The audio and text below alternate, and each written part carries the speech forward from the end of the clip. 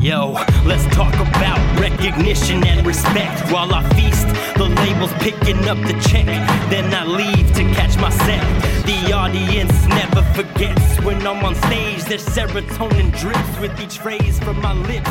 Each riff that he rips. What's up? Thank you for tuning in to Recognition and Respect with your boy Sneaky here on the La Clica Podcast Network. If you're tuning into the Recognition and Respect feed, I ask that you go and subscribe to La Clica Podcast so that you can get all the updated episodes. As I re-release Season 1, I will be putting my adventure times, current events, and all things that are popping in the daily on those re-releases of the old episodes.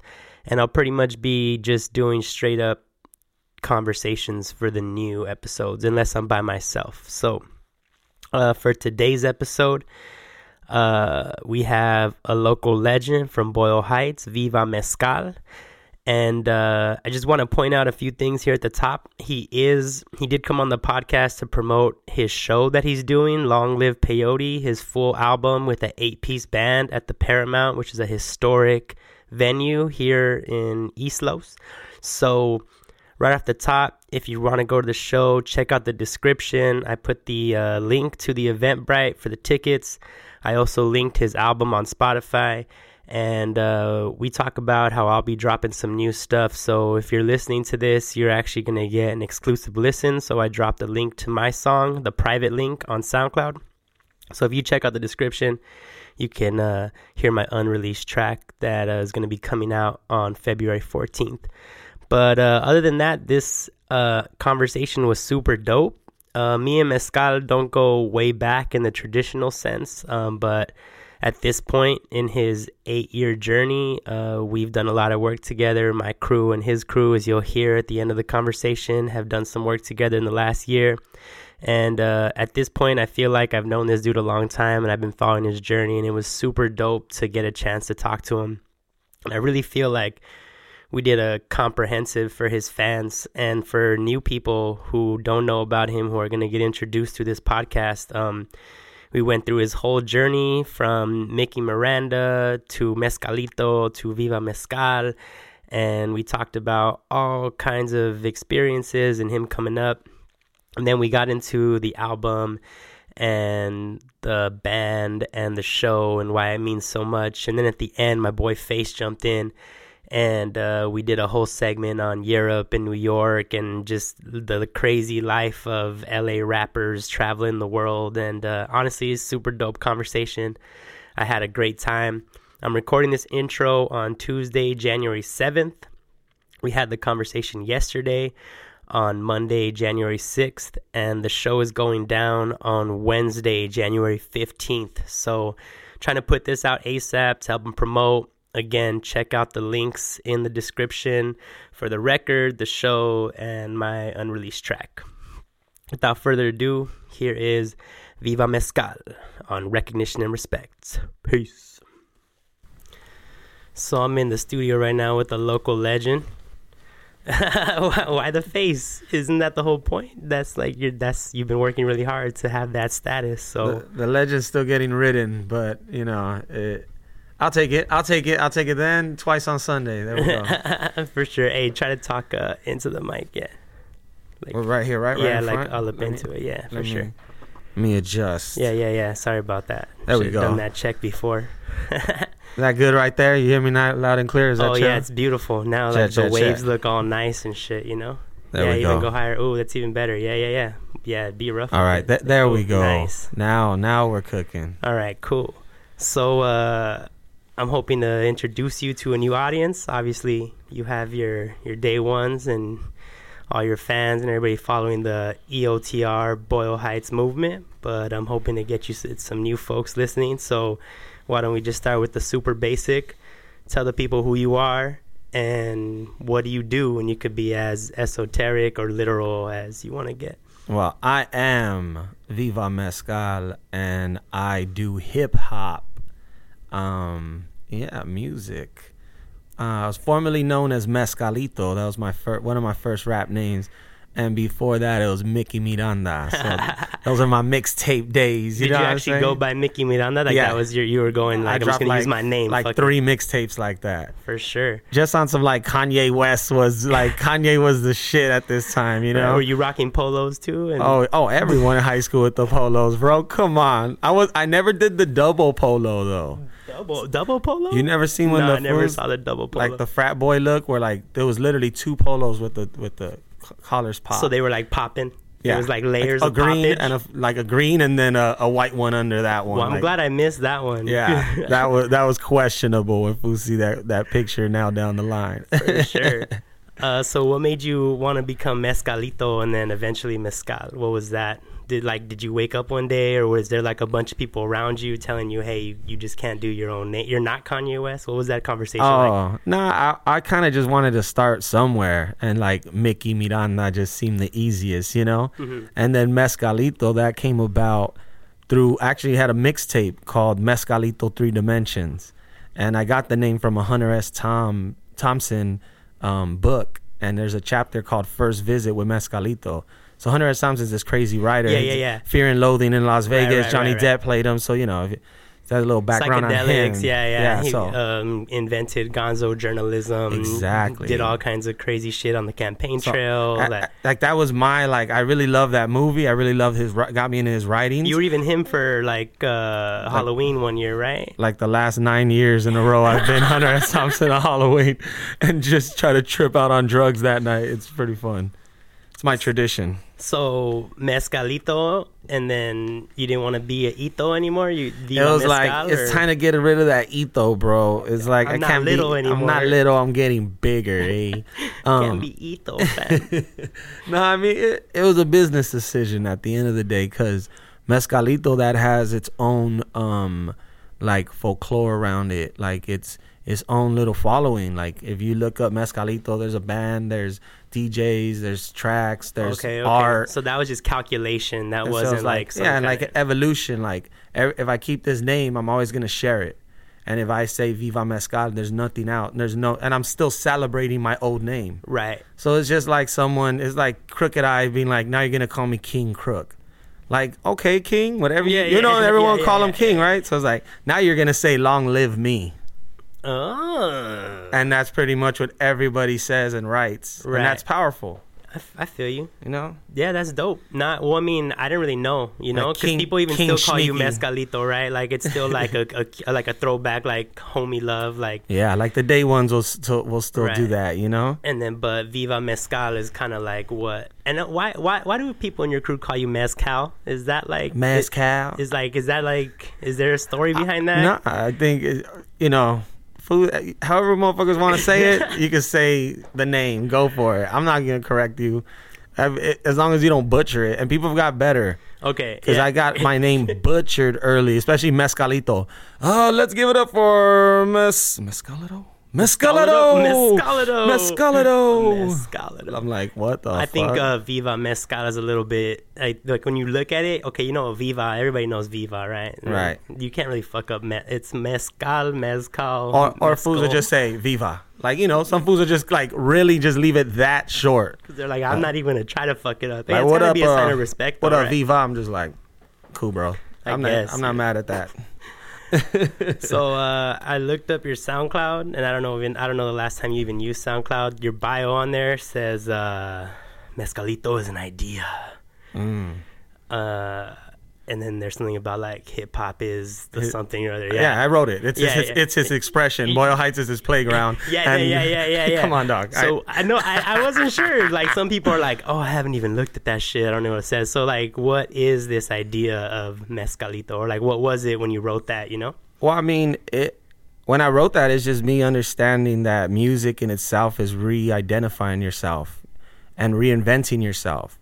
And there's a power that music and hip-hop in particular has, because, no one is who they say they are, in a sense. You know what I mean? You create this alter ego or this other persona. You know what I mean? Yeah. And that was me saying that, like, Mezcalito is just an idea I have that I could be this person. Then me trying to live up to that person is the quest of my life, trying to do that. You know what I mean? It's almost like you created the shoes and now you're trying to fill them. I mean, I think that's what we all try to do, really. Right. We all pump ourselves up and big ourselves up, just trying to kind of like get the courage and get the will in the beginning. You know what I mean? If you don't think you can do it and believe in yourself and actually say, I'm going to be the biggest rapper from Boyle Heights that anyone's ever known, or whatever that, of course, if you don't pump yourself up, you're never going to actually be able to do that, right? You got to believe it before you can actually do it. So. Right. And I mean, there's like a good like balance to knowing your limitations at the same time. Right. You don't want to be someone who's like just a super full dreamer, full of shit. Like I can knock out the heavyweight champ, put him right here. You know, like shut up, fool. Like fool, work it. You know, or like for sure. I can beat the best chess player, and these fools ain't that good. You know, someone who's like that. Like no, don't be that guy. But at the same time, in the beginning, you're not. You know, it's hard to get off the ground, and if you need to pump yourself up a little. Don't be the other dude who's shitting on the dude who's just trying to pump himself up. Know the difference. Right. You know what I mean? Yeah. Like, come on, bro. You know what I mean? So. Well, I mean, in your journey, though, I bet you've come across both types, right? And so, like, how do you know when someone is, like, trying to have that healthy, just trying to pump themselves up to do something dope, and they're just full of shit? Like, how, like, what are the red flags for that? I mean, you don't know until you know someone, really, but... track record, bro. I mean, it's just you look at someone's track record. If someone's like really, you know, not about the stuff that they're saying they are, and the past proves it as well, such as certain things would be true if that were true. You know what I mean? Right, like there's like an equation to it. Yeah, like you can't tell me this, but then I don't see this. It's like, come on, and then if it is this or that, you shouldn't have to explain it. Mm-hmm. Like if you have a certain amount of clout or a certain amount of this or that sometimes people just try to fabricate, it would be more apparent where like people wouldn't really have to say it, you know, or you would have to say it for yourself, you know, like your reputation would precede you. Yeah. That's why that's a saying, right? Because it's supposed to be true. Like you should know who you're fucking with. If they say who they are, if they are who they say they are, you're gonna know, right? Yeah, and this stuff, like it has history. Music has it. We all come into it. LA music, and especially as being an artist from here, and there's history. We come in like, hey, we don't know really anything, and then you kind of learn like, hey, this person's been at it for this long, this person's been doing this, you know, and you could see like this person's seen some certain types of success, this person's kind of struggled for a while, or this person's done this, and you start learning kind of and being a part of it, you know. Right. But you have to come in with a certain level of like humility and open to learning, like glass not overflowing, like, you know, willing to receive, right? I feel like a lot of cats come in and they're like, we run the scene, we know the culture. It's like, well, you weren't even here a year ago, like how are you gonna, you know? So like a balance, right? Healthy, both of them, like trying to pump yourself up but still recognizing where you're at and all of that. Right. So you've been doing this like 7 to 8 years. 8 years is like the number that I've heard from my research, quote research. Research shows. 7 to 8 years. So like that's what, 2012?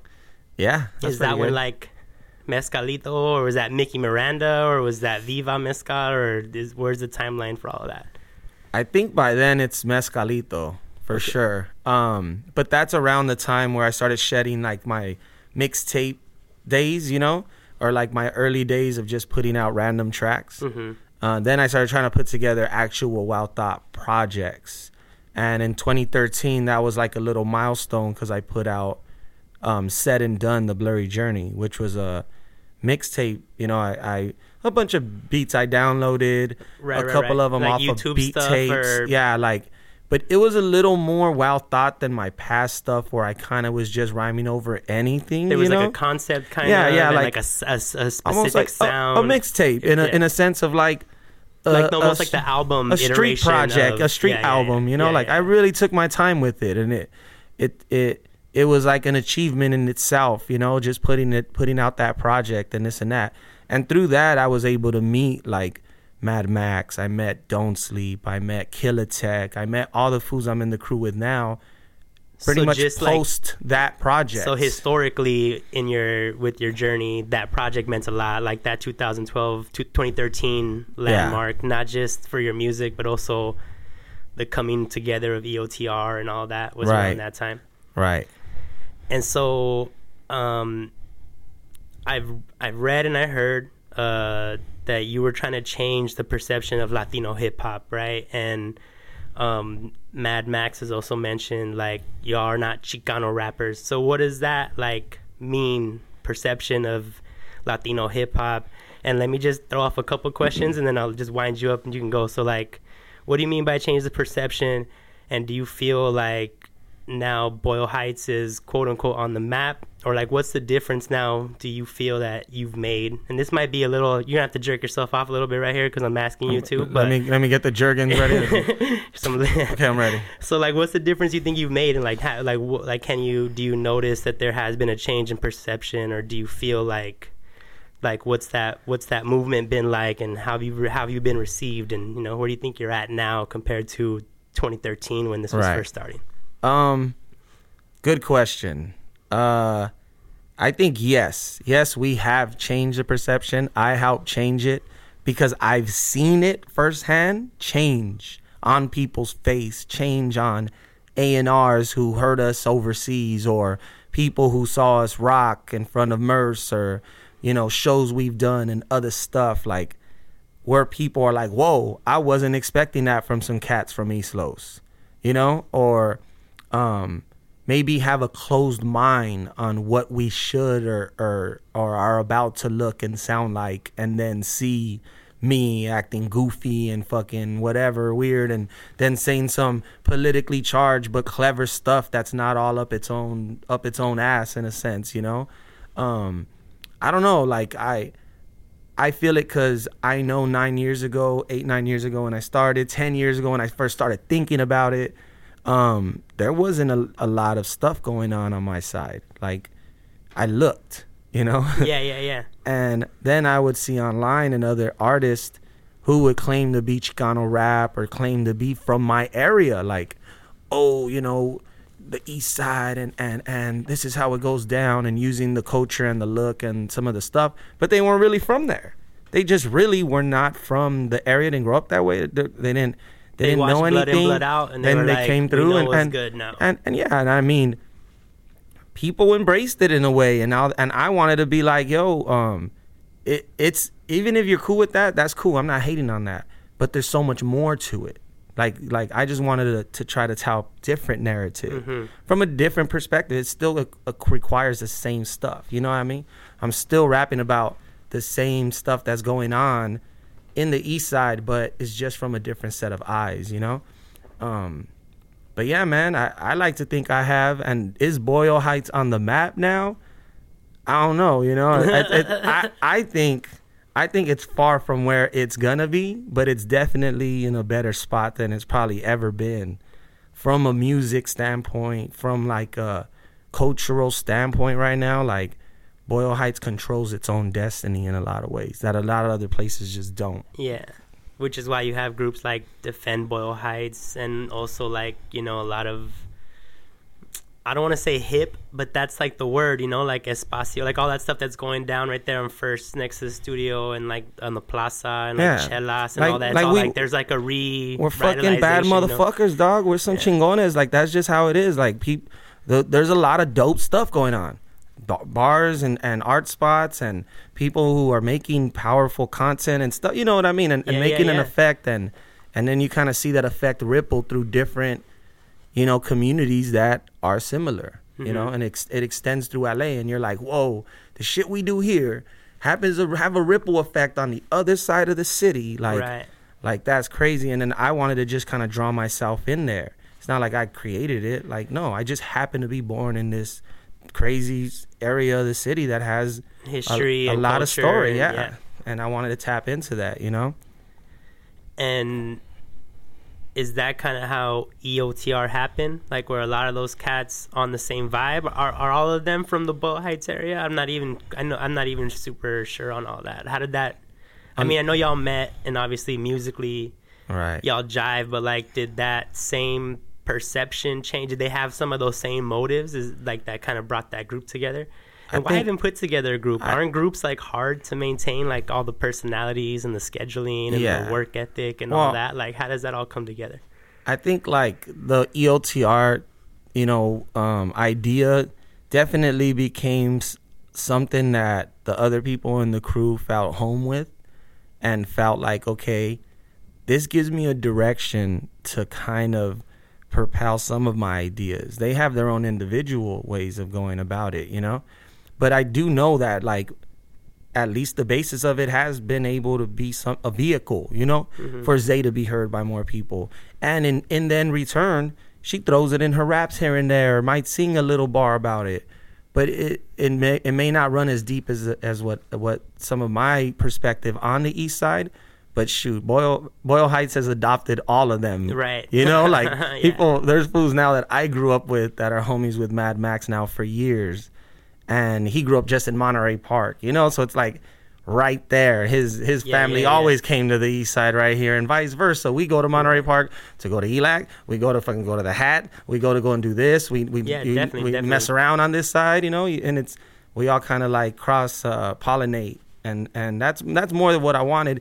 More than a group, because technically we're not a group. We've never put out a group record ever. You won't hear an EOTR song. You know what I mean? Like, and that was kind of, predicated by myself. I've made sure that kind of stood that way because I didn't want us to jump into some shit like we're this group, like we're not. We're a collective of artists, individuals. So that then, like, why do something. people quote unquote leave? Right? Didn't you just have a member leave, or like have there been members that left? Like, who's part of the collective as of January 2020? I think like a lot of times it's perception of what people will attach as the group. So whatever like people's public feel like, oh, you guys are a group like Wu-Tang. You guys are this to me. You are this and you should be that. And it's like, nah, I don't think so. Because if we were that, it would have been that. Like we're not. We're something completely different, but that's okay. We'll make it work our way, I think with the Don't Sleep thing, I think we just drift apart sometimes from people, and it is better to just go your separate ways at times, As far as like friendships and homies, like we're still cool. Everything's kosher, but music, it's a lot of mouths to feed, a lot of shit to go around, and sometimes there's just not enough shine. There's not enough time to get everyone their playing time. You know what I mean? Yeah. And so you think, I don't want to like speculate too much, but was that one of the things, like people are not getting the EOTR spotlight enough, or they need to like do their own thing to feel like they got to get their own crowd and have their own fans? And like I don't have the answer to say like what it necessarily is for that particular thing, like with Don't Sleep. I will say like he obviously wanted to do his own thing. He expressed that. And now he's going to do his own thing. You know what I mean? And everybody was like high fives, like supportive, wanting him to like be on that tip? Or was it kind of like, Dag, don't leave us, like we did this shit together? To be honest, like you have mixed emotions. That's what I'm saying. Like it's still kind of in the processing. Mm-hmm. It's not stored and shelved yet. You know what I mean? Right. It's still kind of TBD. Personally, I do feel like, if someone, I always push people to do their individual thing. If that means individual by, hey, you need to announce, okay, I'm only solely going to move individually and not be attached to this group, because being with the group requires own stuff and maybe limitations to what you feel you can do. Then by all means, do it, of course, because we have no binding thing, and we've never been like that. Even in a sense where fools are like, yeah, this is fucking, say another hip hop crew, like this gang. Like, this is our crew. We fucking ride or die. Like, no, like, honestly, we're a collective of artists. You know what I mean? As far as EOTR goes. Right. You know what I mean? The individual connection you have with someone else, that's where you will ride or die and be with someone, and the loyalty that you have, And that extends past just the crew with other people. For me personally, within my network that I have great relationships with, than other people in my crew that I spend a lot more time with that we're just cool on music shit and we just grind together. Right. You know what I mean? Just levels to relations and connections and how people work together. But at the end of the day, it's all been, honestly, like a lot of loyalty, even though someone might see and be like, oh, how are you being loyal if you're doing this and that? Like, that's internal. We've always been loyal to each other. We've always showed each other the utmost respect, which is important, as far as like We don't lie, steal, fucking do stuff where you're gonna have a grudge with someone for a real reason, you know. For the like most people part, have disagreements and shit. That doesn't mean they don't respect each other. Exactly, dude. And I think like as long as we've always maintained that, and me personally, that's always been important to me, you know, because of where I grew up and how I grew up. So I mean, I could look back and be like, there's not many people in my musical history in this whole time that we didn't like part ways or say peace in like a respectful, like, yo, dude, right, you know? right. Even and if it's like I ain't fucking with, like, yeah, it's, well, you know, see you at the top, bro. What else can we say, you know? Like, yeah. It's all love. So, on that topic of love and like, just something that I've heard you say in a couple of things, even like the gems of the day that you'd be dropping, this kind of idea that like, the younger generation and like helping out, passing down knowledge, almost like it's bigger than hip hop type of thing. And like, is that something that came from the way you grew up and the fact that like you've had a list of people who've obviously like lend you a helping hand, put you on in places? Like, do you feel like you got to pay that forward?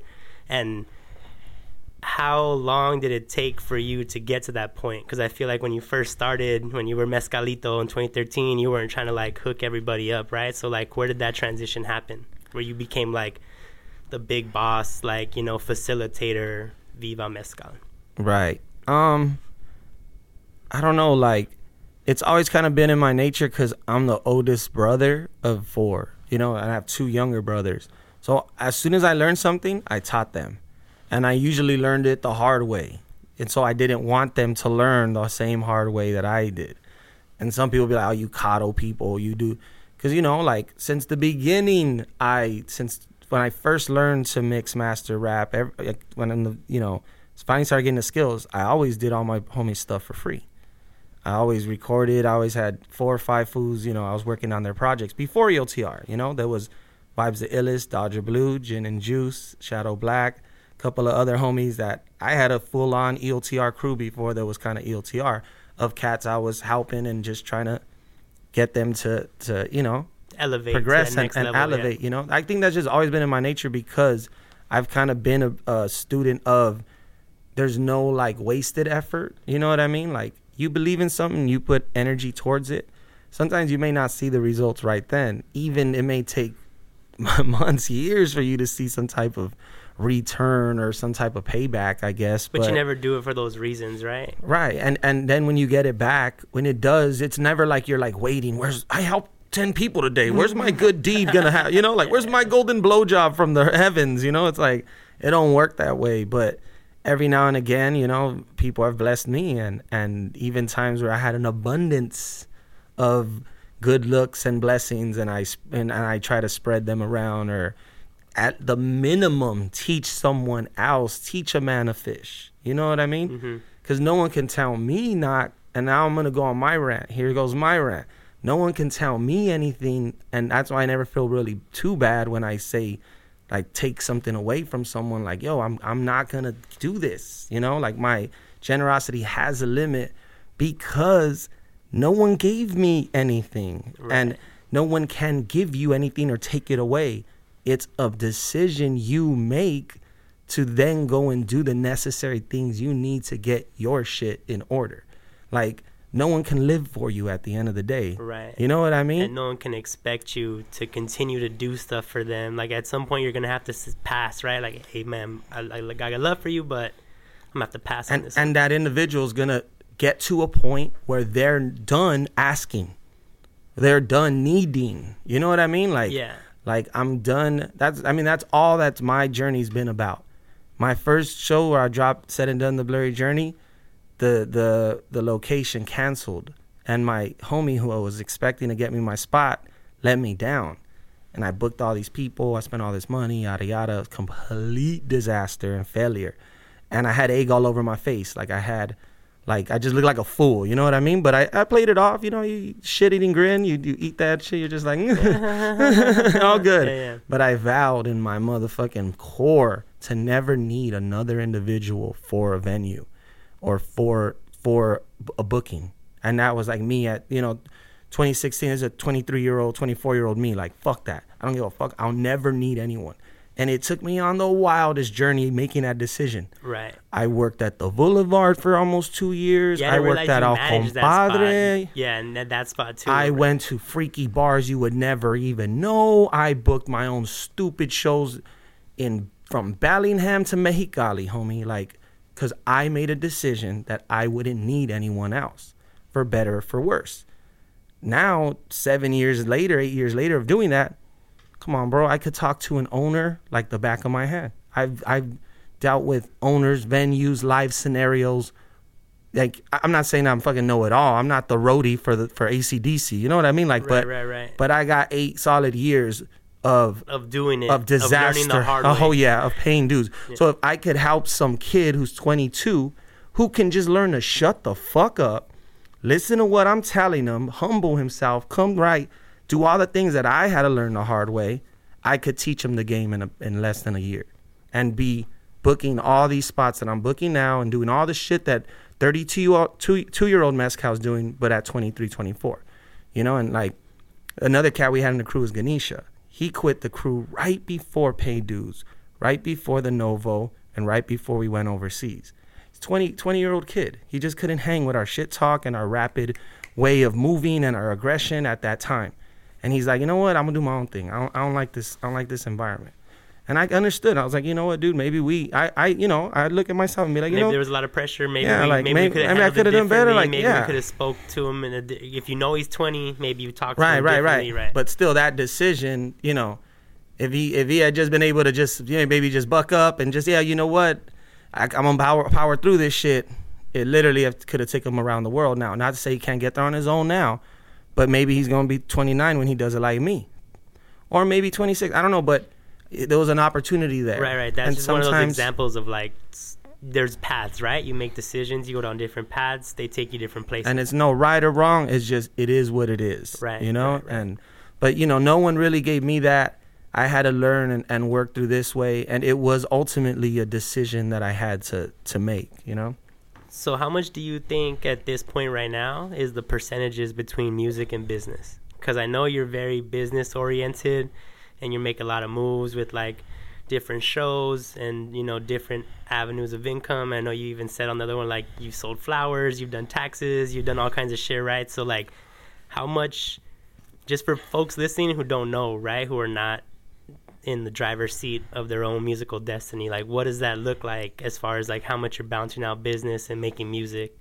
For me personally, I probably have a bad balance, and I really need to get to it, because it's like 80% other shit, you know, business and other shit, right, and then 20% music. I don't know, but my process works good that way. I store scenarios and info and songs and hooks while I'm working on other stuff. If I would try to work on it directly, it's harder. It might not get done because you got all kinds of other shit in your head that you're trying to figure out. And then when I'm working on this other shit, I'm like hearing gems. I hear things, and, you know, I'm talking to so-and-so about some other stuff, and I'm like, yeah, this is that. Oh, damn, that's a dope little hook right there. That's this. Or you hear stories and scenarios, and, you know, that are amazing. You know what I mean? Like, sometimes you'll hear a story, you're like, fuck, that could be a movie, that story you just told me, you know? And right. But we'll make it a song. We'll make it, you know, or we'll make it into a music video. Yeah, you know, yeah. Like, well, yeah, that sounds dope, you know? And I try to take from that, especially now. That's been my wave now. But yeah, I think 50-50 should be, it should be... You want to get to 50-50. Is that where you want to get to? 60-40 realistically. 60 business. Oh, 60 business. Yes. Musicians. Yeah. It's always going to be more business, homie. I'm sorry. It's the music business. That's half the term. If you're lucky, 50-50. Even the top fools are lucky to get 50-50. For the most part, if you're doing your job right, you're going to be like, that's 70-30, 60-40, because success begets all these things that get you away from your music.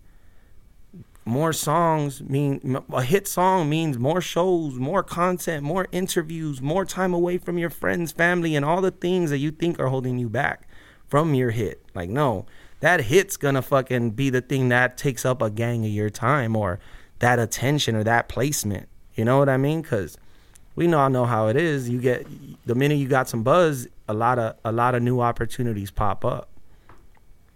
So speaking of opportunities, like I've mentioned, there's been a lot of peeps like Mers, Felipe Esparza, Vel, who's going to be on the show with you, which we're about to transition into that because I know that's why you're here. But I wanted to get all this background. I have my own gems, you know. You'll have gems from this story that you can, from this podcast, you could put out probably a whole year worth. But how does, obviously Felipe, that's like family, like you didn't really plan that one, right? But some of these other folks, like, how do you meet, you know, like for those artists out there, like how do you meet people? Is it just about being at the right place, the right time? Is there something that you can actually control to actually get into the room with those folks? Like what's that avenue look like? Because obviously you need help. No one does it alone, right? And anybody who does probably full of shit. So when you're looking for your networking opportunities and you're trying to get those conversations, like what does that work look like? I think that work, it's kind of a hard question to answer because it's a bunch of the little things. It is like be seen, be heard, go out there, shake hands, do all these things. They are very fundamental, and you have to be built like that, already doing them. But really what it comes down to is the strength of your art. We're all artists making art. That's the one thing we relate to. You know what I mean? I mean, we're human. I relate to Felipe on a human level, on Mers, on all these people. They're regular ass people. But why the reason we're in the room? Because we all make art. And even Chef Mario, right? He's Chef Mario, bro. With his food, right? Oh, bro, talk to that guy. He's a walking inspiration, that guy. I mean, you'll be charged, after a few minutes with Mario. You know, he's like me. Just get him going, but don't get him going too much, because then then you'll be right there like 3 hours, like, oh, I'm exhausted now. You know what I mean?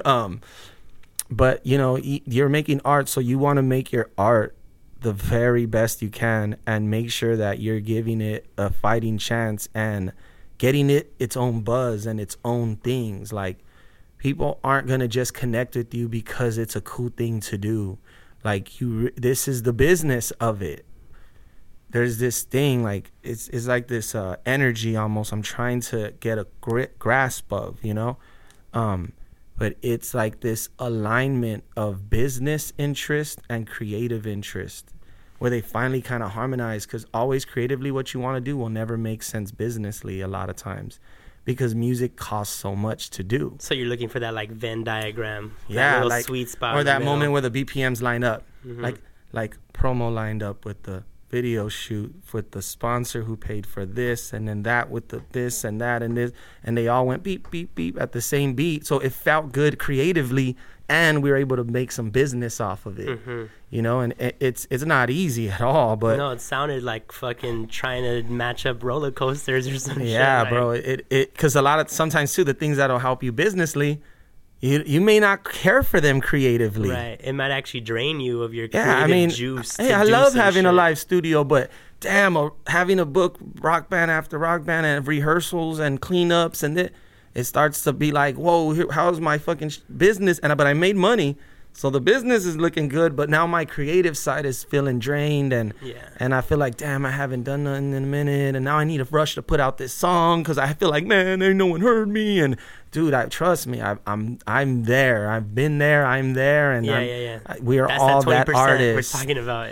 Yeah, man, like we're all artists, All right, so we're gonna switch gears into the next portion where we talk about Long Live the Peyote. So would you call this your first album, or like what separates this from past projects? Like, obviously this is not the 2013 Mezcalito Hood album, right? This is something completely different. So how do you characterize this record for you? And congratulations, by the way, it's a year already, right? Yeah, so thank you. Congrats on that. And I rewatched a lot of the videos, and there's a lot of dope content, and the look and the feel and everything is very intentional, and it all fits together, which is always, when you're making a record, that's always something, when you're trying to make a complete thing, you want it to all feel like it makes sense and it fits together. And I think you did that. But like, what separates this from everything before? It might be the most grown up version of me, which is exciting. For me personally, now kind of looking at it like, hey, I kind of grew in that one, and everything was on some big boy shit. Like, it was more well thought and more well placed, and we put our money where our art was and where our heart was. So I mean, that's why it feels so special. I really feel like it was the continuation of the 2013 project in a way, because the things I wanted to accomplish then that I was kind of scratching the surface at, I was really able to accomplish with this one. Even the music videos like Mi Vida Nueva and All Facts, those were shot by Moses Israel. Moses Israel works with A+, and A+ did all of TDE's videos coming up. Moses introduced me to Hopsin. He's introduced me to Anderson .Paak, to Tech Nine and different cats. He saw the Peyote Cactus video. That drew his interest. He went, whoa, this is dope. Like, these guys are pretty good. He even told me, he's like, this shit look dope. I want to help you take it to the next level. That was off the single of the project. I went, wow, the single got this attention. I got this big name cat who knows what he's doing with all these, like, we need to make this happen for these videos. Being able to, like, believe in myself and be like, you know what, get this money, let's make these moves. Whoever we got to hit up, let's hit them up. Like, to make these videos happen in such a short window of time. I look back and I'm like, damn, I'm glad I made that decision. It's a decision, you know what I mean? Like, I'm going to pull this trigger because this fool's hitting me up. This is someone who's who you want to be in the room with, and you want to be in that circle, and you want your name. Who 2013 Mezcal would have killed to work with, you know? Who would, in wildest dreams, probably wouldn't have thought that he would have hit him up. Exactly. So it's like listening to that guy, or like imagining 6 years ago, like, fuck, when I used to say, oh, if only we had the whole dope ass camera and the setup and all this. Now it's like, oh man, we got that. Oh, how did this manifest? Now, like, don't waste it. You know what I mean? And now that going in my brain, but at the same time, I knew those things can come and go. So I sometimes you just got to move quick on it. Yeah, you pass on it and then you don't get that shot again. Exactly. Like if Moses, bro, I can't really afford a $3,000 video right now, and as much, and this was used to shooting $40,000 videos, but he's gonna do mine for $3,000. Yeah, so it's like we're gonna get everything that looks like a major video for like a penny on the, pennies on the dollar, and you gonna walk away on that. The word no didn't even materialize in my brain, bro. That's how I knew it was time. Like, you start making those strides when it becomes necessity, when you can't imagine anything else. Right. You know what I mean? Like, it's not always like that. I doubt myself. Every human does. But I'm just like glad that decision, whatever Kool-Aid I was drinking or whatever the fuck it was, I was like, let's do it. This is that moment. Let's make it happen, But now do you feel like you can't go back now? Like, the next video, like all the videos from here on out are gonna have to be that level, that quality, with that kind of name attached to it? Or are you giving yourself like some leave, like, how does that plan out for future things? I think now it's like building a plan, or to make sure you can model. Always do it like exactly that. Yeah. Exactly. Like, you kind of have to plan around that too. Plus, I mean, you get better at it though. You get better at having those conversations. How do you ask someone for fucking $2,000 to shoot a video? Like, it's not really easy, and it's like, once you do it a couple times, you're like, okay, I know what I'm not gonna say, and I know how I'm gonna lay it out and fandangle and do the dance, right, to make certain stuff happen. And I hope that it becomes as easy one day to secure sponsorship and big name producers as it is now for me to secure a venue. But takes time. 7 years ago, fool, I'm telling you, I was like, how do I go about booking a spot? How do I do this? I would see shows and like I would ask promoters, hey bro, how do you go about this? And they'd be like, oh, just talk to the owner, not bro. Trying to put you like, on game at yeah, all. like come on, dog. Like, I don't got time for this. You know what I mean? And 8-9 years ago, I didn't know Pro Tools. I'm like nothing at all. And not that I'm a whiz now, but shit, I know my shit. Right. And I'm confident. Throw me in a studio, I'll knock it out. And I've mixed and mastered all my own stuff up to this point. You know what I mean? And even Long Live, was that you? I did everything on that except one track, which was done by Morning Estrada, who you know because he's mixed some. That's the homie Morning. So, the homie Morning.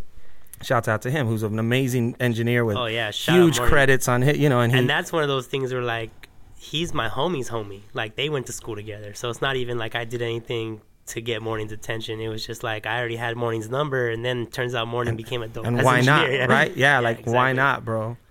Have you ever done peyote? No, I have not, but I've done mescaline. Which is the key, which is the it's the synthesized version, the lab version of peyote, so which was pretty awesome. I mean, it's on my list for sure. I'm guessing it's on your list as well. Oh yeah. I know that it's already gonna find me because I've already put it out there. I've been offered, you gotta come out and do some peyote with us. I'm like, it'll happen. So, why peyote? Is that just because of your name and the mezcal and or like like the mezcalito and the going back to Fear and Loathing, like is like obviously you talk about weed and psychedelics, you made DMT references. I'm guessing you've experienced you've experimented with your consciousness, but is there something specific about peyote, or is it like a cultural heritage thing, or like where do you know? Well, I mean, my name from Mezcalito, I dove right into that mythology because Mezcalito in itself, it's not just a word for mescaline, but it's actually a spirit like the deity, guide. Right? Yeah, it's like the Wachuma, the San Pedro, that kind of. Exactly. So I almost felt like I'm that person for my area, for my music. More of a shaman than this, like, I'm not a politician or trying to be Mr. Clean and cut and like, nah, I'll take shaman, do drugs, tell people my spiritual visions. Yeah. Sounds good to me. You know what I mean? Shamans are always the food they're looking for. So, the name of the album pretty much just reads my name. Viva, and then Mezcal, and then Long Live, which is the translation for Viva, and then Peyote, which is mescaline, essentially. You know what I mean? Oh, so it's like a play on words, rapper type shit with some psychedelic shamanism as well. Yeah, man, it just fits well. Even the cactus itself, being a native of this area and the desert and Southern Cali, and that connection with it, then it extends all the way up to the entire Southwest. I love that. You get your palm trees and you get your cactus from my aesthetic. Yeah. And I wanted to adopt that. Gotcha. Like, it's all thought, me. So who are you making this music for? Like, obviously on the business side, you have like a target demographic. I'm sure you've thought of like, I'm targeting 18 to 25-year-olds or whatever, but also like more on a artistic, like more fucking intangible, more like more metaphorically speaking, like who are you making music for? And like, because shamans are usually about healing or trying to cure some, like they're usually they're functions of solving problems, right? So like, like you're saying right there. Solving problems. Yeah, I think there's a quest for that within my music to, solve something, and I guess in a sense, but in reality, in a lot of ways too, it's just about finding the truth of things, and just from my journey was in the beginning to find that truth. What's life about? What's all this and that? And it kind of evolved into, I want to tell my truth and my own perspective and things that I seen growing up, or things, my ear for stuff, and people happen to relate to it, or certain things they relate to more than other things, and then it's almost combining that feeling of that truth with my music and lyrical and artistic desires. I may want to rap fast and this and that and that, but when you still break down my lyrics, I'm usually just saying some clever shit that's true to me. Like any time you want to chop my shit up, it's like I'm never really bullshitting. I'm not gonna tell you I shot someone, or I got big money in the bank, and or this fictional type of stuff. Like, that's never really been my path. It's always kind of been a truth that my perspective sees. Sometimes it's funny, sometimes it's just true, sometimes it is political. Yeah, he's right, bro. Gentrification and this and that. But at the same time, you're not gonna see me on the front lines of some shit, not because I'm not down with the people, just because I haven't made that decision which I'm supporting this or that. The stuff I support, I'm visual and I say that about. Other stuff, I'm just not. You know what? I don't know if I agree with all sides to be on this. Like I usually tend to stay right in the middle. No, and I'm a neutral motherfucker. Like I hate to say it, when it comes to but politics, it's all about nuance, and that's like a lot of what we've lost. Is like there's been like a very flattening of the you're either valley. this or you're that. Yeah. It's like I don't like. Now. I agree with some of this shit. Like, nah, you can catch me in the valley over here, but I'll be on the mountain over here. Yeah, I tend to not trust either of you crazy motherfuckers. I don't want either of you making my decisions for me, bro. What the fuck? Do you play any instruments? No. Did you ever were you ever interested? Did you ever take classes? Any kind of instruments? Like nothing? Like as a kid, I was always like playing the piano or messing around in school and always trying to sing every song and learn every lyric to stuff and be in front of the crowd and kind of like a performer, you know? That's kind of been more my charge for it. And then speaking. It so happens my medium is music, but I wouldn't say like I'm a huge musician or anything. I have a good ear for music. I've even kicked it with people who have more musical training as me, but I'm like, no, that's off. Or that just doesn't sound good because I'm not so connected to it that I at least get to hear that, have that ear for it, you know? But I think my whole thing with rap is being able to express myself with my words and with my production of my art, as far as producing it, making it from nothing to something, you know? That's my thrill in this shit, and writing my bars, you know. But no musical instruments. Well, I only asked because you said that this show that's coming up, which let's just plug it. When is it? Where's it going down? Okay, you've made it this far. This is where we at.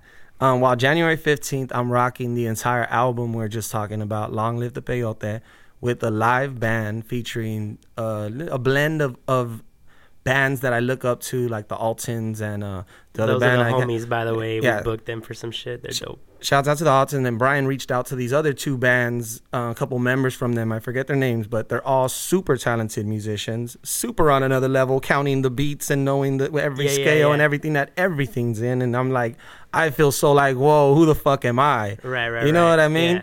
Yeah. So, yeah, we're doing that January 15th here at the Paramount. The Paramount is a historic historic venue. A historic venue that was on the east side. Yeah, on Cesar Chavez, that was owned by the daughter of the Paramount studio owner. That's why she named it the Paramount. And like Sonny and Cher got their start there. The Zoot Suit Boogie Woogie started there. Some of the Zoot Suit riots and people getting taken out by cops. They got pictures of all that there. So there's a lot of East Side connection there. Then it became the Vex, and all these punk and metal bands rolled through there and stuff. And now it's the renovation as the Paramount, and I so happen to be the first hip hop act that they they officially book on their return. So I'm just like, it's a big deal. It's beautiful. You know what I mean? And so you're saying this is like the culmination of 8-year dream, and I'm just wondering, like, did you always want to play with a band, and where did that love of, like, because the band, I feel like you're making a big deal about the band, and it's a big deal. Like, I've rocked with the band. I started off with the band. I know how hard it is, rehearsal and scheduling, and when you play with dope musicians, they usually want to do things like the way they know how to do it, and there's a lot. It takes a lot to like make it dope, and I'm just wondering where that yearning to be live with the band came from, and like how far does it go, and why is this such a big culmination? Obviously the venue's huge and the history of the venue, but you're doing it like in a very unique way with the band, and right. Like 8 pieces. That's a lot. 8-piece band section. What instruments are you bringing, or is that a surprise? Or? No, I mean we just have a 3-piece horn section on top of the regular 5 that you would probably get. You know what I mean? So, and that's because my music's pretty horny. Sorry. Yeah. It is. I have a lot of horns in my music. I'm sorry. Horny, cheesy. There we go. Horny, cheesy. There we go. No, there are a lot of horns in my music, so we needed the not needed, but you know what I mean? We wanted to go all out. Yeah. And it's a big deal because rapping with a band is super fucking dope. It's fun. From an MC where you just plug in your USB or just have the DJ spin their stuff, like it's a whole different monster. I've had certain opportunities to rock with bands at shows, impromptu, or knowing my homies were going to be there back when Token Methods were doing more shows. I don't know if you ever heard of them. I booked them recently. Okay, so... Or not recently now. It's been like almost a year. But yeah, we booked them a couple times. Yeah. A few years back, they were doing a lot of stuff, and I'd jump on and do some shit with them. But I've never done anything like this. You know what I mean? And it was just to provide something that's just special, you know, and... Like worthy of the space almost? Yeah. And really... You know, one of my gems was Factor in the Wow. You know, like, you think a lot of times as artists, we think we're doing enough, but it's like, man, on paper, it kind of looks the same as all the time. And we forget, like, as performers or as, you know, business people, we got to be making an offer to the public. And a lot of times all we're offering is the same stuff. And so, you know, we got to challenge ourselves to do something different. And that shit I'm conscious of. I've had the Paramount available since May. You know, May, June. We could have had the fucking summer. We could have had, we could have done that shit since then. I wasn't going to just throw another little show right there. You know what I mean? Like, it has to be some real, it had to be extra special. And it just so happened to line up with the 1 year anniversary. I wanted to do That's those BPMs matching up. That's what I'm talking about. That's those things there, right dude. there matching like, up. No. Like, I'm saying no to the big venue. Want to book me? No. What if another artist would have came through and just did their shit? Then they're the first hip hop act they book or something like. And then I miss. Yeah. So it's like you're on that edge, you know. And it's in the back of my mind, but I've learned, hey, don't just force it either. So it just so happened to line up, and now boom, we're right here. Shit, just like 8 days out, wherever we're at. Yeah, shit, I don't even know. What day is it? It's the 7th? No, the 6th. So what, 9 days? About 9 days out, man. That's dope. So is this band going to be something... Well, what's that like, coordinating rehearsals with... What's that been like with the big band? And like, they're learning samples, right? So not everything is not always perfect. What's that? I have Drastic to help with leading. You know, we're following the music and then reworking it as we go along. But it's been fun. These fools are dope. I mean, when it sounds good, it sounds good. It makes your fucking head rock. You know what I mean? And I took a couple of other homies that are more musical than me and kind of got their taste test on it. And they gave me the thumbs up. Like, yo, y'all are in tune. Like, you guys have been rocking for fucking months and years with each other. I'm like, cool. It feels fucking good. And, you know, I've been going at 50%. Now we're getting closer. I get to go at 80, 90%. And my next week, the live rehearsal, the final rehearsal, we get to see how we really sound, you know. But so far, we're running through, and it's a blessing because Brian's a hell of a fucking musician. So I've kind of let him, you know, talk to the band. I talk to Brian. I come in the middle and make sure that we get in this certain energy to it. And like the hits and the drops and the... Yeah. And it's been dope, man. I'm tight. Really excited. The look like on your face makes it like you can tell you're like really happy and proud of it, and you can't wait to I like want show to these just motherfuckers. bro. Like I really want to wow people with this, you know. Is there gonna be band stuff going forward, or is this like you have to come this time because it might never happen again? Has EOTR played around with like doing band like collective sets the way you do some of your performances sometimes? This roulette, EOTR roulette. There's no plans for anything besides this for now. What may manifest, who knows? You know, I would definitely already love to do something else in the future. But for now, I guess, like I was saying earlier, it just feels good to have this one singular focus. You know what I mean? Of course, I am lining up other stuff. You know, when I get some downtime and stuff. And my calendar is definitely circled where January 16th, you best believe I'm already hammering out a lot of major plans that will take place in March and April. Right. And such as releases and stuff I'll get into when it's time.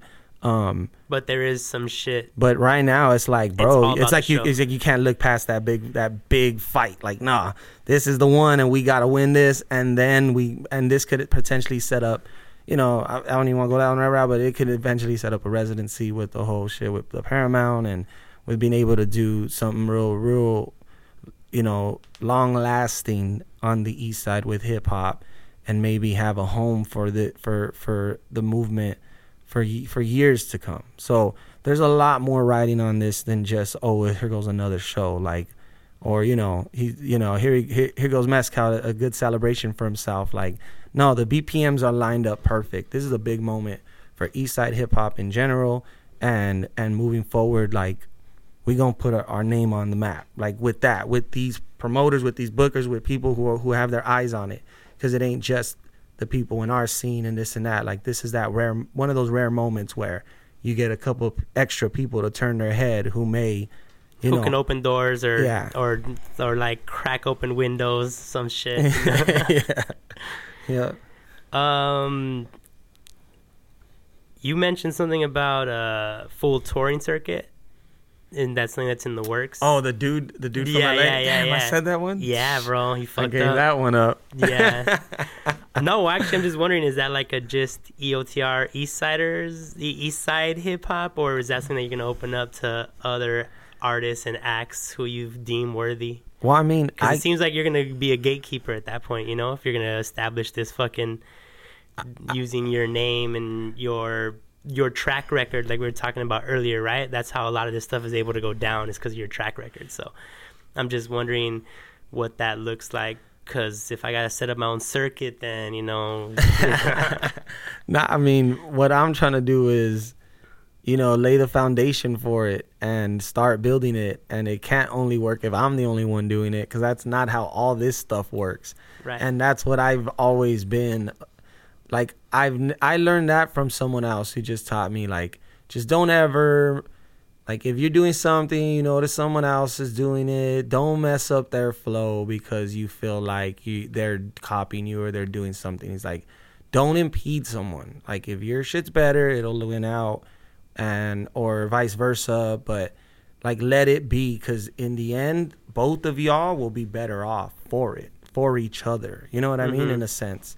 And it's not a scene if there's only one spot to do shit at. It's not a scene if there's only one person. It's not a scene. You need multiple hot points, Right. And I want to establish that I can't do it forever personally, you know what I mean? Of course. And I definitely don't want to have to either, So maybe in some way, as this is some type of lay on the foundation, or laying out the groundwork for me ultimately to take a step back one day and be able to hook other people up and run a full circuit as a full-time gig and some management and some stuff. I definitely see that in my future, but I'm not thinking that far ahead yet. I have a lot to accomplish for myself, but I mean, it's definitely a part of it. So I'm like, let me establish it for myself, the crew, and this and that, but this is something that everyone should be working. And I've never ever been one that I'm gonna shut up. Like, you get me in the room, I'll get talking. Like, you want to learn this shit. I've always been that way. But hey, it ain't easy to necessarily get me in the room. You know what I mean? And it wasn't easy for me to get the people that I needed to get into the room to get that on. You know what I mean? Like, Merce didn't walk and knock on my door. Like, we had the studio, the homie didn't, and needed our studio. Right. So that was like a thing. That was a move, yeah. It was just necessity. You know what I mean? And I hope it's like, yo, Mezcal, there's so many people who want this product that y'all got in LA, that it's just so necessary that shit needs you to come out here and fucking set it up like how y'all got it out there, and run a bunch of line shows. And if that so happens to be something that, I'm known for, or something like that, it's like, it just became what we had to do, because our movement and our attention was just getting so much, it was getting carried so many places. Right. So there became a demand for it. And now you just got to fulfill the supply. Economics 101. All right, man, we've been going for about an hour. I want to give you a hot second to plug links to tickets. Fucking just do one more thing about the show. And then if you still got time, down take 5, take a piss, drink some water. And then I would like to get you and Face, because we got Face in the studio.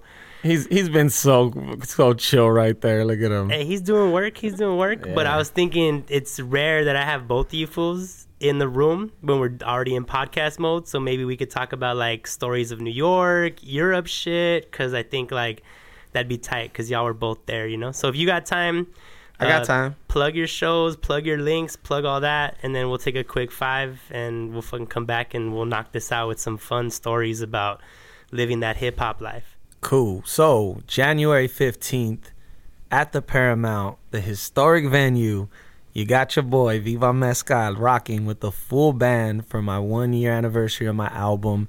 I'll be rocking the entire album. Please come out. Please support, man. It's a big deal. And I really need all my peoples to pull up. It's a Wednesday. I know it's tough. Get a babysitter. Like, trust me. Trust me. I know it's tough, but we got to show up and we got to show out. Get tickets on Eventbrite right now. Just search Viva Mezcal and I'll pop right up. And I'll put the link in the description too. And please, I'll see you guys there. It's gonna be dope. All right, we're gonna take 5. We'll be right back. And we're back. Let me get line checks. Check. 1 2 1 2. All right, cool. Check. Yeah. So I thought we'd finish this segment because I got Face in the studio. Say hi, Face. Hey, how you guys doing? It's Face. I got Viva Mezcal in the studio. Say what's up. Howdy. And these guys, you all made some moves in 2019 and before, right? And so I just thought we'd talk about, and you kind of touched on this, Mezcal, in some of your other interviews about Europe. Oh, well, I'm sounding like I listen to a lot, but the dude from LA, shit was dope. And you did talk about Europe, and I know my boy Face was in Europe, so like, yeah, let's talk about Europe.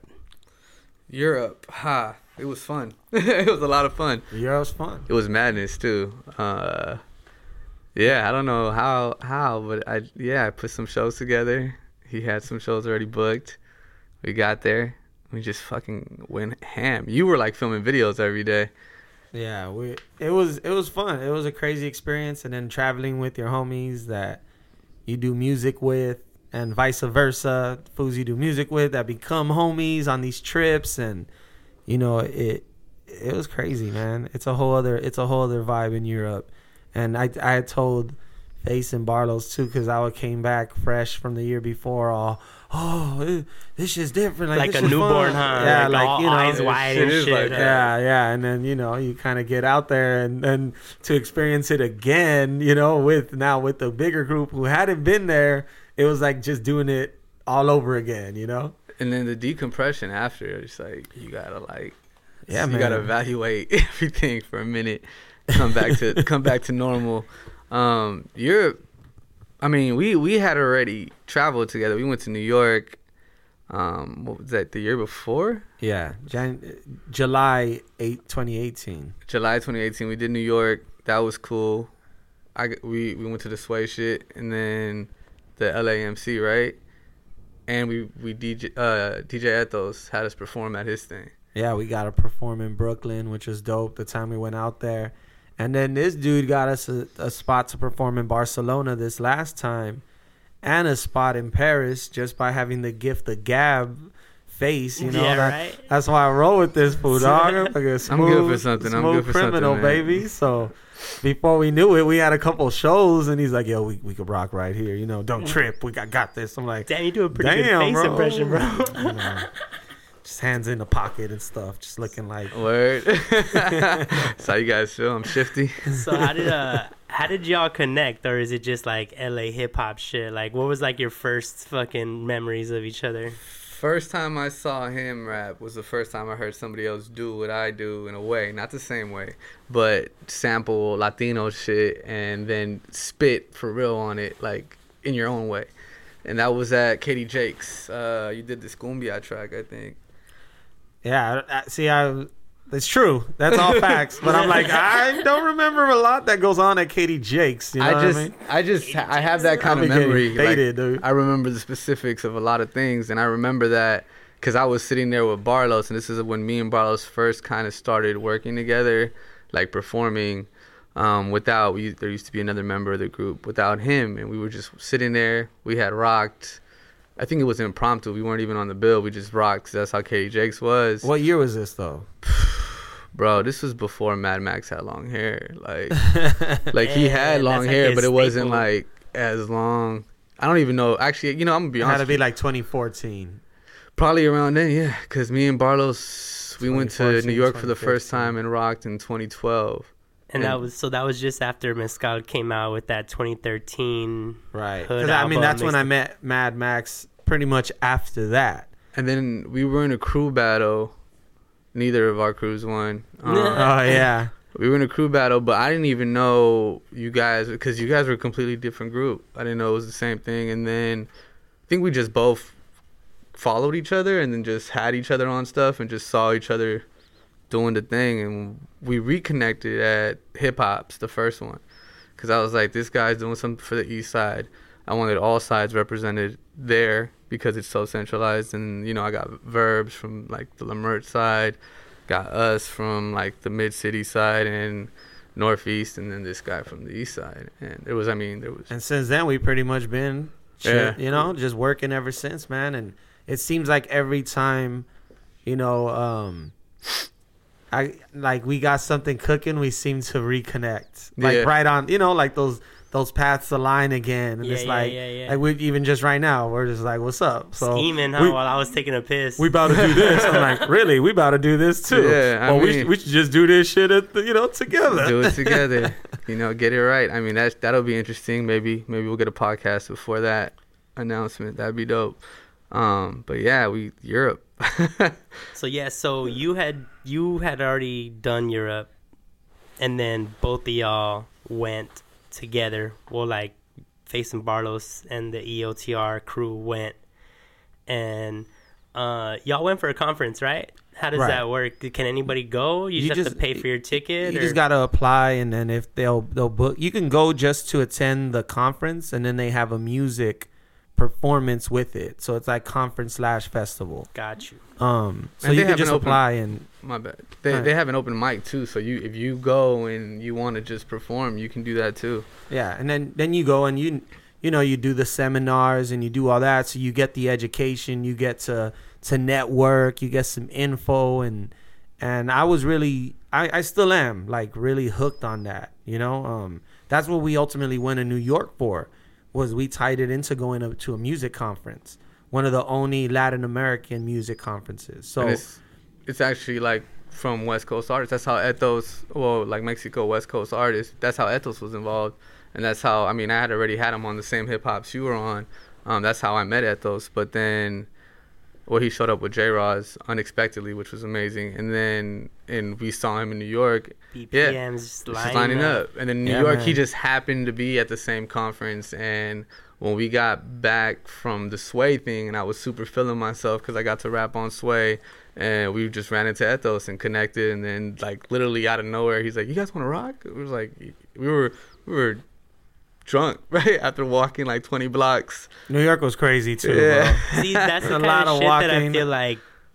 That's the kind of shit that's like movie shit, right? That you'll see a scene and be like, it didn't really go down like that. Like, Yeah, what it's are the really- chances, But that's That's how fucking it hip hop. goes. That's life, huh? Yeah, We man. walked forever that day in the sun too. It was hot, man. New York is disgustingly hot in the summer. Like, it's sweaty. Yeah, that was my first time being there. So it was just like, You weren't ready for it. whoa, it was something else, man. And just the scale of that city, how fucking just huge and I've never been, so I don't even overwhelming. know. Yeah, it's something else. You hear about it, but then when you're there, you're like, whoa. You got to just take a second to kind of soak it in. But I didn't get that second. It was just nonstop. No second. Nonstop. He was with me, and I don't like. Yeah, You don't take breaks. I don't know how to take breaks, man. But it was dope, man. We just hit the ground running, and I'm gonna be real clear. I never even thought about going to music conferences until we were in the studio one day, and he talked about New York, and I was just like, I could do New York. And he was, Exactly like this. Exactly how before. Yeah. Like, just reading off my plans. Oh, good. He's like, I could, yeah, I mean, I got family out there. We can stay I mean, right yeah. here. I'm just like, you know, alright. you got what I need. I got what you need. Let's make it happen. That's it. A place to stay. shit, what's a flight when you have a place to stay for 4 or 5 days? Yeah, Like, man. And Like, it was that's huge. comfortable. And we were honestly, fed. his family was amazing to us, like real, hospitable and fed us, and it just felt like home. And when, it's rare when you travel somewhere, especially when you've never been there, to kind of get that type of hospitality, that family-like hospitality. So it was hella refreshing. So you didn't feel like a tourist. Yeah, and bro, and like, you and were that's- like a stranger in a strange That's land. so super rare. Like most of the time, that's what you sign up for. You're gonna be out on your own and good luck, But the good thing was, like, Face's family really took care of us, so it was dope. Yeah, they treat me like one of theirs for sure on that side. I mean, And then, like, how do you do that in Europe, though? we Like- didn't. Yeah, like he came for the crazier one too. Like last year, we just did Amsterdam and Rotterdam, Which is where the conference happens. yeah, we just did the Netherlands. We stood in a hotel, for about the whole week we were there. We never did Airbnb, which when you don't have to smell someone else's shit, it's really, really a better trip. You know what I mean? But when Why you're do hotels sharing, share my restrooms? or God. no, what? we all had our own Oh, hotel room. oh.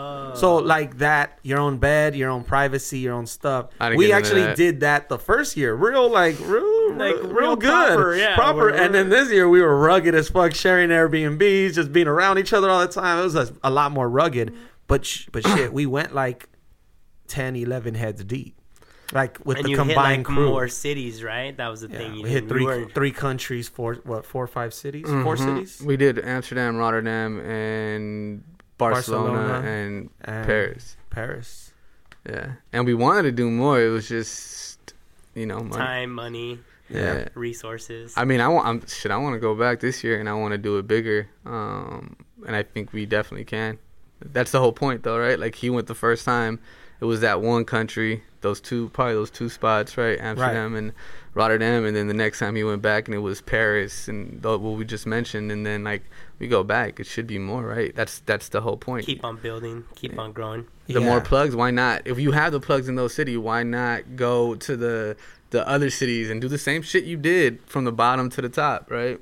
Yeah, I mean, if you just keep going to spots, you're gonna build that rapport with people around there and the fan base, bro. I mean, the places I perform the most are my most popular spots. Like, obviously, even when we did this past tour, Covina was one of our best nights.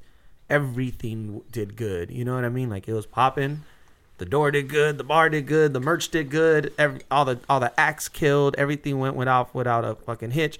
But I'm like, well, yeah, Covina, I've been rocking there since fucking 2012, 2013. You know, like that was one of my first shows out there, doing competitions, going there for whatever.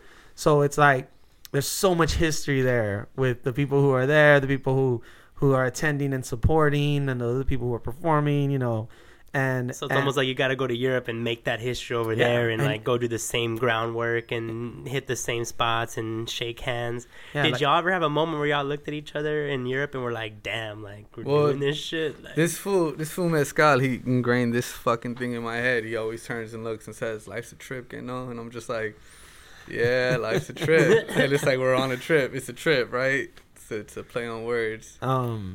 I think maybe that first night always too, or like it's funny because when you're traveling, that first night it hits you and you're finally there after all the fucking Bullshit. How many hours checking are in, those? and it How was an many- 11-hour flight to get there or whatever. And then 11 me and and a half. Max both didn't have clothes. For Oh two- yeah, two then and a their half days. luggage they gets fucked up your luggage lost, shit? and Wow. And our You know. our game plan, because we planned on like hitting spots up with our merch and just rapping, and like we couldn't do that because all our merch was checked baggage. yeah. So you deal with all that, and then but that first night you're together and you finally get to wherever you're gonna be at the Airbnb or you're at a bar and hanging, and you're We like, went to that fuck yeah, and West like fucking Western style bar, right? In Paris by Moulin Rouge. Oh, yeah. Where we went. That's where Yeah, we went. And that's that's right. I think where like we were all like, oh shit, we're here, dude. This is crazy. Yeah. After all the hoopla at the fucking airport. yeah, man. It's Yeah, wild. but it was dope, man. It was. I mean, I don't know. I think I spent like 50% of that trip sick though, because I just wasn't used to the weather change. In Spain, it was like super nice, but I have bad allergies and fuck pollen everywhere. And then we went to the Netherlands, and I had like a small cough, but of course, It's Yeah, the super weather's like out cold, there. yeah, and like you don't see the sun really. It's like overcast all day, Yeah, and yeah. the sun doesn't go down till like 11 p.m. That was the So, biggest like, trip of all of it'll Europe be to me. 9:30. You're like super north Yeah, in the hemisphere. you're so yeah, that the sun doesn't really for science, motherfucker. yeah, you know, yeah. The like solstice is yeah, in the like, summer dude, still. it just so the fucks sun's with you, showing though. up. Those days are long. it fucks with you. But it's dope. But at the same time, it's like you don't sleep. Like, Yeah, you're Because just you're like, already jet lagged. I mean, you're and already- on top of that, the hours aren't the same. you know me, I don't Like- sleep. Barlow slept. I don't know how he slept all. Probably smoked a good amount of kush. I mean, the weed out there is alright, but he just can sleep. But I couldn't sleep, and then this fool liked to smoke. It was just like, and I wasn't like he said we were being rugged, so we were in the same rooms all the Yeah. time. Me and Barlow shared next a bed year, a couple next year we're nights. doing 50-50. We're like I'm gonna. we're gonna do need a like hotel for first some hotel portion. first, and then maybe once like a couple days in the Airbnb, be together, and then right before you leave, hotel, because you need sleep. You need to just have your own space before you go on that long trip home. Yeah. Because that long trip home, if you're uncomfortable the day before, 2 days before you leave, The flight's miserable. the flight's miserable. Then you never even hit your bed right, like till you get home with traffic. You have to shower. You have to say hi to everyone. You kind of throw your bag there. You eat one good meal, and then you're like dead, right? For like 2 I was days. sick. Remember, I came back and we went to what was that? Oh, this motherfucker! You kept it going, huh? Yeah, we went to Chella's. No, is that Chella's? Where? No, the spot where Subsuelo performs. The Wine and Kessel spot. Oh, Eastside Love. Eastside Love. We did Eastside Love. We went just because it was like their anniversary. I think 7 years. some 7-year shit. anniversary, and I Wow. had to show love. I mean, Subsuelo Right. showed me love from day one, and I saw that, dude. I 8 remember. year, I remember you yeah. invited. I was like, "There's no way I'm gonna do And this." I'm and not I was like, going. I have to show face. And as soon as I No come way. in, everyone's happy to see me. I Yeah, walk, it was like a welcome party. It was like a Yeah. welcome Oh, party. that's It was awesome, super dude. That's dope. awesome, though. That's and then That's they sick. drop a beat, and I'm like, oh, loco. Yeah, it's like my theme song, bro. really got him. So I like run up to the front and I just start rapping. And after that, I remember I was like, okay, We left right after. Yeah, You're I'm like, I gotta go. I'm I'm done. done. That was it, Bro. But it was amazing. Like it was super dope. It's brutal to recover from like long trips like that. I learned that last year. We only did, 7 days, 8 days. And it was still brutal. We And did it like was still 14 brutal. this year. This time was like 13, 14 days. And you Sounds tight. definitely you feel it, you know what I mean? And all the drinking and partying and late nights, plus that lifestyle becomes very hard to shake because you Yeah. start just relating that like it, I Yeah. mean it's fun, man. It's a whole other world because you're not gonna be somewhere long enough to get the repercussions for any of your fucking you know. No.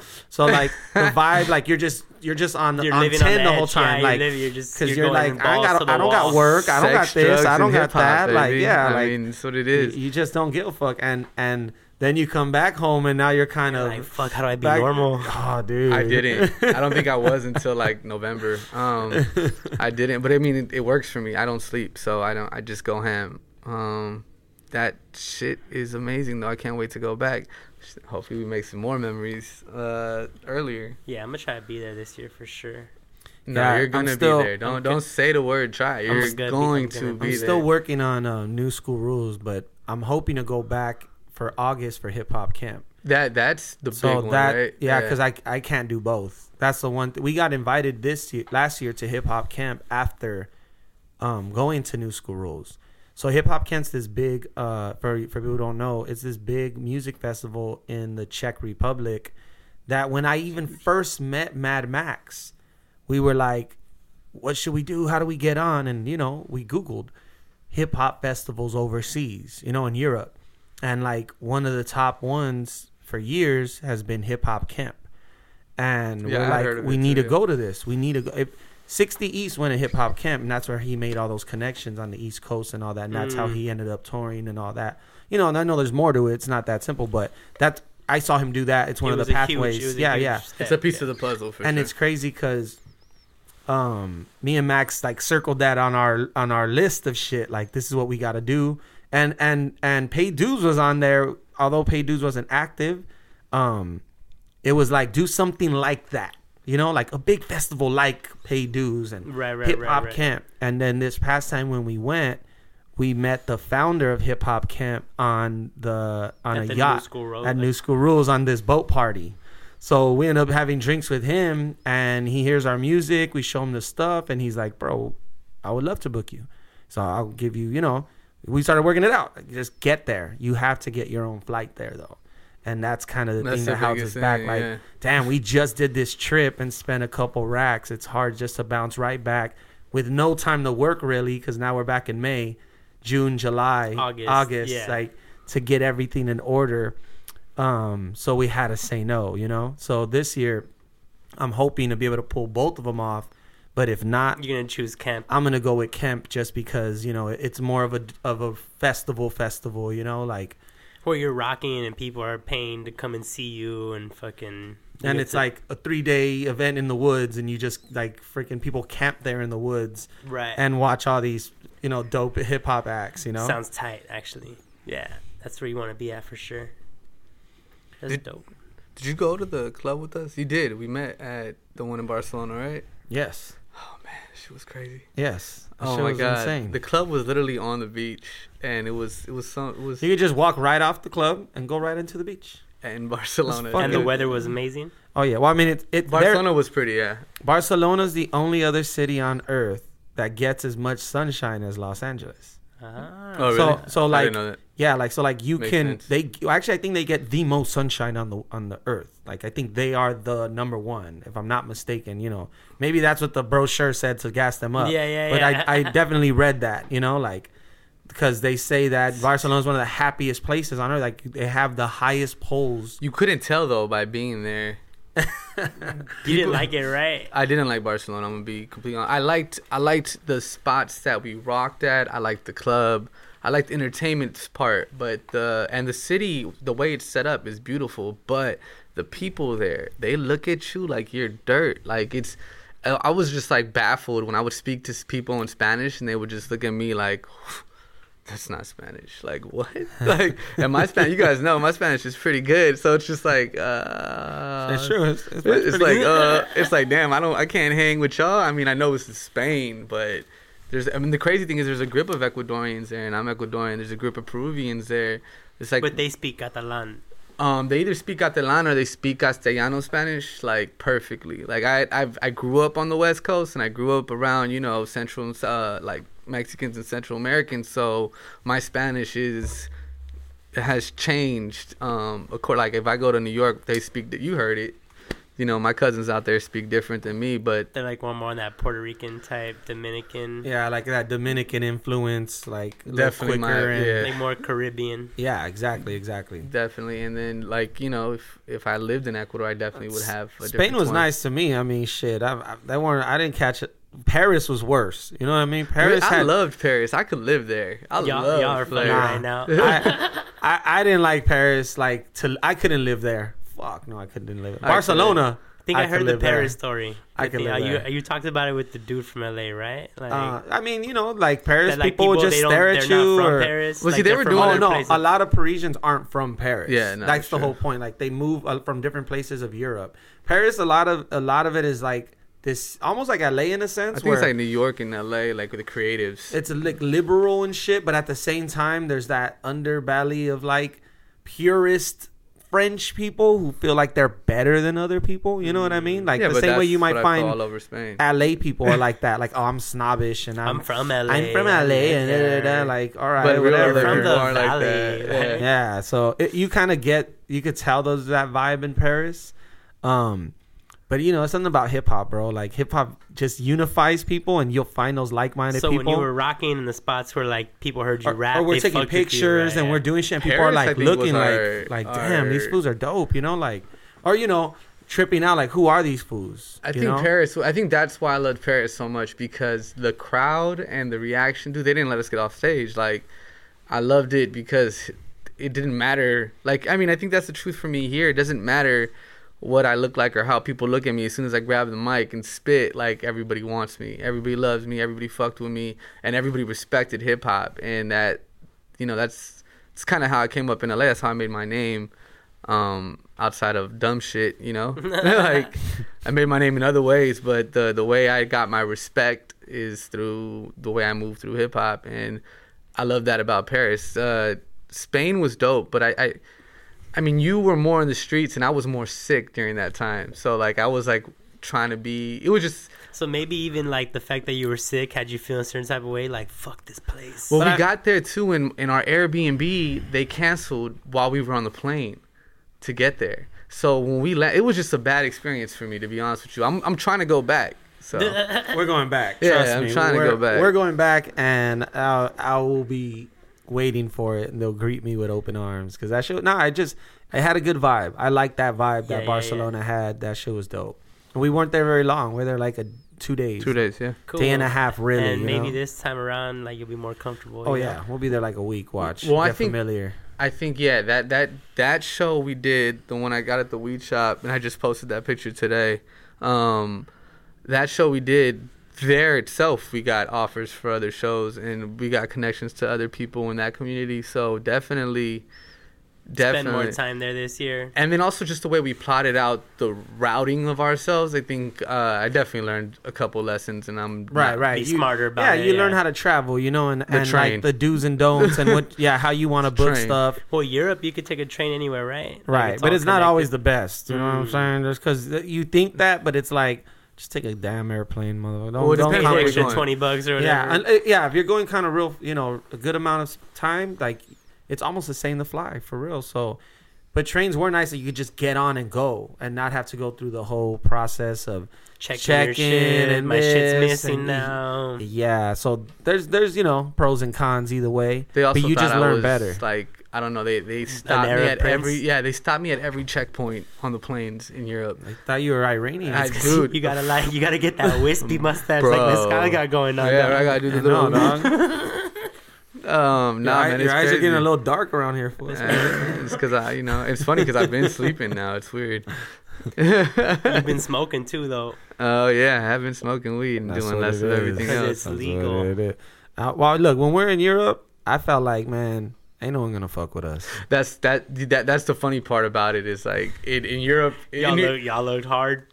Well, we were mean, rolling deep as yeah, fuck we too. I'm telling yeah. you, like the first time we went, we were kind of deep, like 5-6 heads. This time, We 12, filled up 13 heads, and met up bars. with other homies. So now we're rolling those points. We're rolling like 17 heads deep. Bro. Oh yeah, no one's fucking. I mean, with we y'all. look like a fucking a football mob. team, Yeah, bro. yeah, Like yeah. Like a walking hooligan down like gang. hooligans, Yeah, bro. yeah, Like, yeah. it was straight. And then we all you trip out. Nobody wears LA like caps. Nobody wears baseball caps. Everybody, y'all were So all we all rocking LA had fitted. we had fitteds on. See, the first year I went, I didn't do that. I kept my shit low key. Like You're I like, didn't don't rock wanna it. stand out, I wanted to observe more than like be standing out. And then this second time, I'm like, I'm gonna rock my LA shit. I'm gonna wear more of my East of the River stuff and kind of dress more like I would here in East Los, because I wanted to kind of carry the city with me this Right, time right. and let it speak for me. Since we were going to places like Paris, where they don't speak English, you know what I mean? Like, there's more of a language barrier that I wanted my clothing and kind of like that the You want vibe your culture. to You want people to speak for know your me. culture. Yeah, and know yeah. something about you without having to talk to you, really. Yeah. I mean, the dope thing is you see Latinos everywhere. Right. You know what I mean? Like, Did you go some places though where they're like never seen a Mexican before, or never seen an Ecuadorian before? Well, I don't think in Paris there was like Mexicans and Ecuadorians there, but most people in Paris, we like went to a Mexican bar, but I mean, there weren't that many Mexicans. Yeah. at the Bar, bar. It was a Mexican theme bar, and Yeah. I'm like, that was Mexican thing. they had like lucha libres, and they had a bunch The of first tequila. night? Nah, I don't think you guys were there yet. Oh yeah, no, yeah, we Right. didn't go to that spot with you then. Nah. And then Hollow got all mad because there was some fools in the front, and he said what's up to them, and they kind of just dogged him. Then But he that's got the way they all are pissed there. off, and he's like, man, fuck these fools. And he's just like, man, he starts taking it personal. He's like, he just looks, and he's just like, man, fuck those guys over there. No and I'm like, shit. chill, I'm just Everybody like, understands fuck. By the yeah, way. yeah. He's just like, what? He's like, fuck you guys. Like, he had enough, and a few days in Paris of how, of how they them are, being bro. rude with you Yeah, and yeah. shit. Like, I think I was you lucky. start growing that little extra, like, fuck you, Plus, I mean, dude, we stood on the Muslim side of Paris. That yeah, We stood in the hood. We of you did. as far as Paris goes, like, people were like, oh shit, You're on that's that actually side? where it's kind of ghetto, because that's where a lot of Muslims The live. immigrants, like, and from the- immigrants, and I'm like, damn, that's fuck. Refugees And and you shit. see it, That's you where he see it. stayed. I Because didn't even stay the there. markets were kind of fucked up and other stuff, and I'm like, damn, this is colorism, kind of super fucked real, up, huh? dog. Like, I stayed at, it was, I think there's some kind of African group there for sure. That's where I stayed, and it wasn't nice. you had like either. Ethiopians. That's where he was staying. It wasn't nice, but I met this person, Lilu, and so when we were in Paris, she took us to like the Parisian spots, and like It was a little bougie. she took, yeah, it was definitely bougie. Like she took me, she introduced us to like the biggest like promoter there, and she was like, "You guys want France? This is France. Like you guys can do all of the southern France with this person," and we were treated like guests. So I think that's why I liked it, because once we linked up on that side, it was like Once you knew somebody, you were good. right. That even then, that was like the second to last day before we left for like the last night. Like So it you was were there for kinda a closer, whole time. kind of closer to the end. But that's how it goes, though. You go to summer camp, you make all your friends the last 2 days, you know, and then it's time to go home. Like No, that was and that's how it was. That Like, was the day after the show. You guys couldn't go because you had something else planned. I think you guys had to meet up with the other team of your side. Remember? right. Yeah, and then And then we took off to Barcelona the next day. yeah, oh, and yeah. they stood while you took off with us, No, but then when we came back, we kicked it again. because we rocked that show. What was it, Sunday or Monday? Shit, I don't know, man. See, it was a couple days because we got there. We were there Friday, Saturday, Sunday, Monday, and then flew to Barcelona Tuesday. Then did Tuesday, Wednesday, and flew to Amsterdam fucking Thursday. I don't know. It was crazy. amazing, man. I took the literally train. Sounds dope. Then we Can't took the wait train to to go Rotterdam, back. checked in, took a train to Amsterdam, rocked the show. The trains got shut off. We had to then take the long train that took 3.5 hours. What took us 40 minutes to get there. And So we didn't get back to Rotterdam till 6 in the morning. Oh Then So we instead of going to then we- Anaheim, you had to go all the way to San Diego. bro. Then we and we like, had to get back to Paris. It was, I know that was Amsterdam and Rotterdam. dude, That- it was a savage trip, bro. Like Not only that, there was like a soccer final or something that had happened in Amsterdam. Amsterdam won the cup. So all So it these was crazy wild in the fools were on the streets. train, and then I remember at one point Barlos had to like basically talk some like coke. My uncle almost knocked this fool out right before we get on the train, and this fool just coked out like doing an 8-ball in front of everyone Oh yeah, on the train. yeah. He's just right there.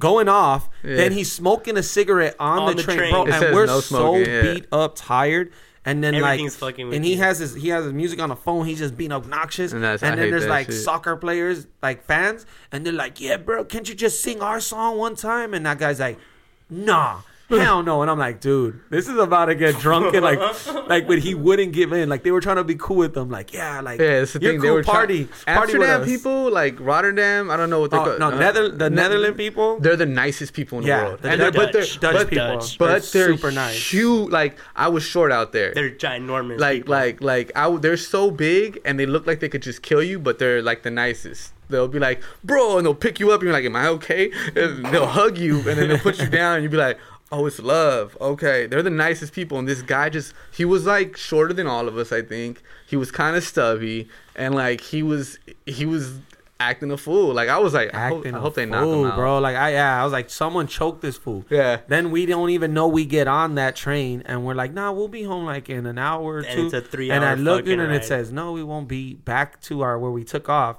till like 6:30. And at one point, the train went backwards because something happened. Remember that? It was crazy. And we get back, and then I can't even remember the address to our Airbnb because my phone died. We have no charger or nothing. Like, Yeah, it we had was- split, I think, so we before had- you realized So y'all that. left, and then I had to Yeah. call you from someone else's phone, and I had sent you the text Oh, yeah. of my Airbnb. That's right. And then explaining this to him, I'm like, hey, bro, I need my address to my Airbnb. He's like, what do you mean? You're gonna come to ours, Pat? I'm like, no, I need my Airbnb now. Wait, what the fuck? But do I you was mean? calling the Uber to get to the fucking Airbnb we got at that time. So I'm doing that, dealing with Barlos and my uncle. Like, yo, call it. And then this guy hits me up with that. I I'm need like, my address. I'm Bro. just like, what the fuck? And then after that, after all that, we get back to our Airbnb at like 7:30 in the morning. We knock out for like an hour or two and go to the day one of the conference in Rotterdam that starts at 9 in the morning. Yeah, I didn't And do that. I don't I was like, fuck that. Zay, all them, they're like, we gotta go first day. I'm like, that's how I was last year. like this Y'all here. enjoy that first day, kids. Y'all Yeah. have fun. I didn't do See it. y'all I was later. like, I'll wait, bro. I'm straight. I was like, Miss Scott, you going? He was like, I did that. I was like, all right, I'm Like gonna they do an opening ceremony, they talk to you, it's real cool and all this, but I'm gonna miss that shit because I'm staying in the knocking out, and then I ended up going like at 3:00 for one of the, because they have dope seminars, you know, and they're specifically tailored to certain stuff. So like an you know, agenda. streaming, you can check, streaming at 3:00, and 6:00 is different workshops, and different demos, talks and that's shit. what everybody wants, to play their demo for all these A&Rs, from Universal to Sony to this to that. There's a bunch of fools out there, so we kind of had a reputation from the year before. Then we go and we show up again with more homies from the squad and more homies from LA. So we had a buzz, like, everyone's just like, oh, here comes these LA guys. Oh, here And then comes the you're all with OTR. LA fitted. And They we're love the just West like- Coast out there, man. They It love was the West dope, Coast. man. It was dope. I can't wait to go back. Shit. And no, you're getting me pumped up, dude. I'm All about to right. go check Expedia prices right now and shit. Get home. Well, we're pretty much at our time. We got a studio session right now. So Cool. this was dope, though. I feel like I got way more. And even with that technical difficulty, I got the whole combo right here, dog. So we're good. Perfect, man.